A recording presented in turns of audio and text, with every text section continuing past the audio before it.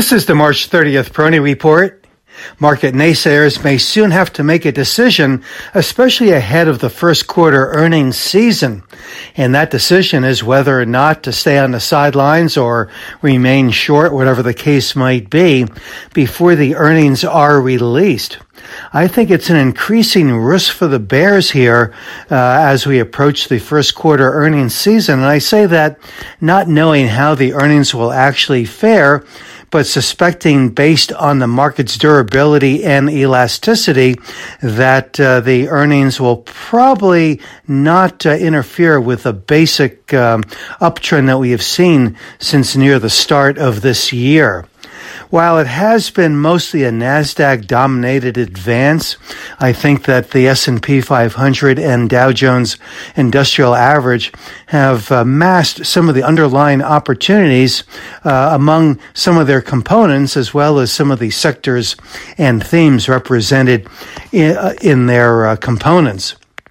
So while technology has taken center stage, other sectors have also performed well, including consumer discretionary, but also the industrials, building products, the metals and the materials.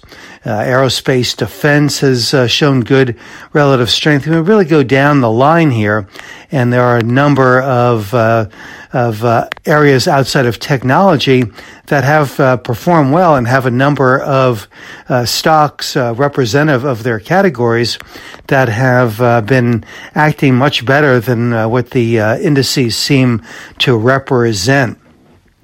So as we await the first quarter earnings season, and as we are just going into the last two trading days of the quarter, surely there is some portfolio shuffling, but that shuffling and realignment seems to have an underlying positive bias. So maybe subtly for now, but it does seem that there is more of an acknowledgement of the market's resiliency here.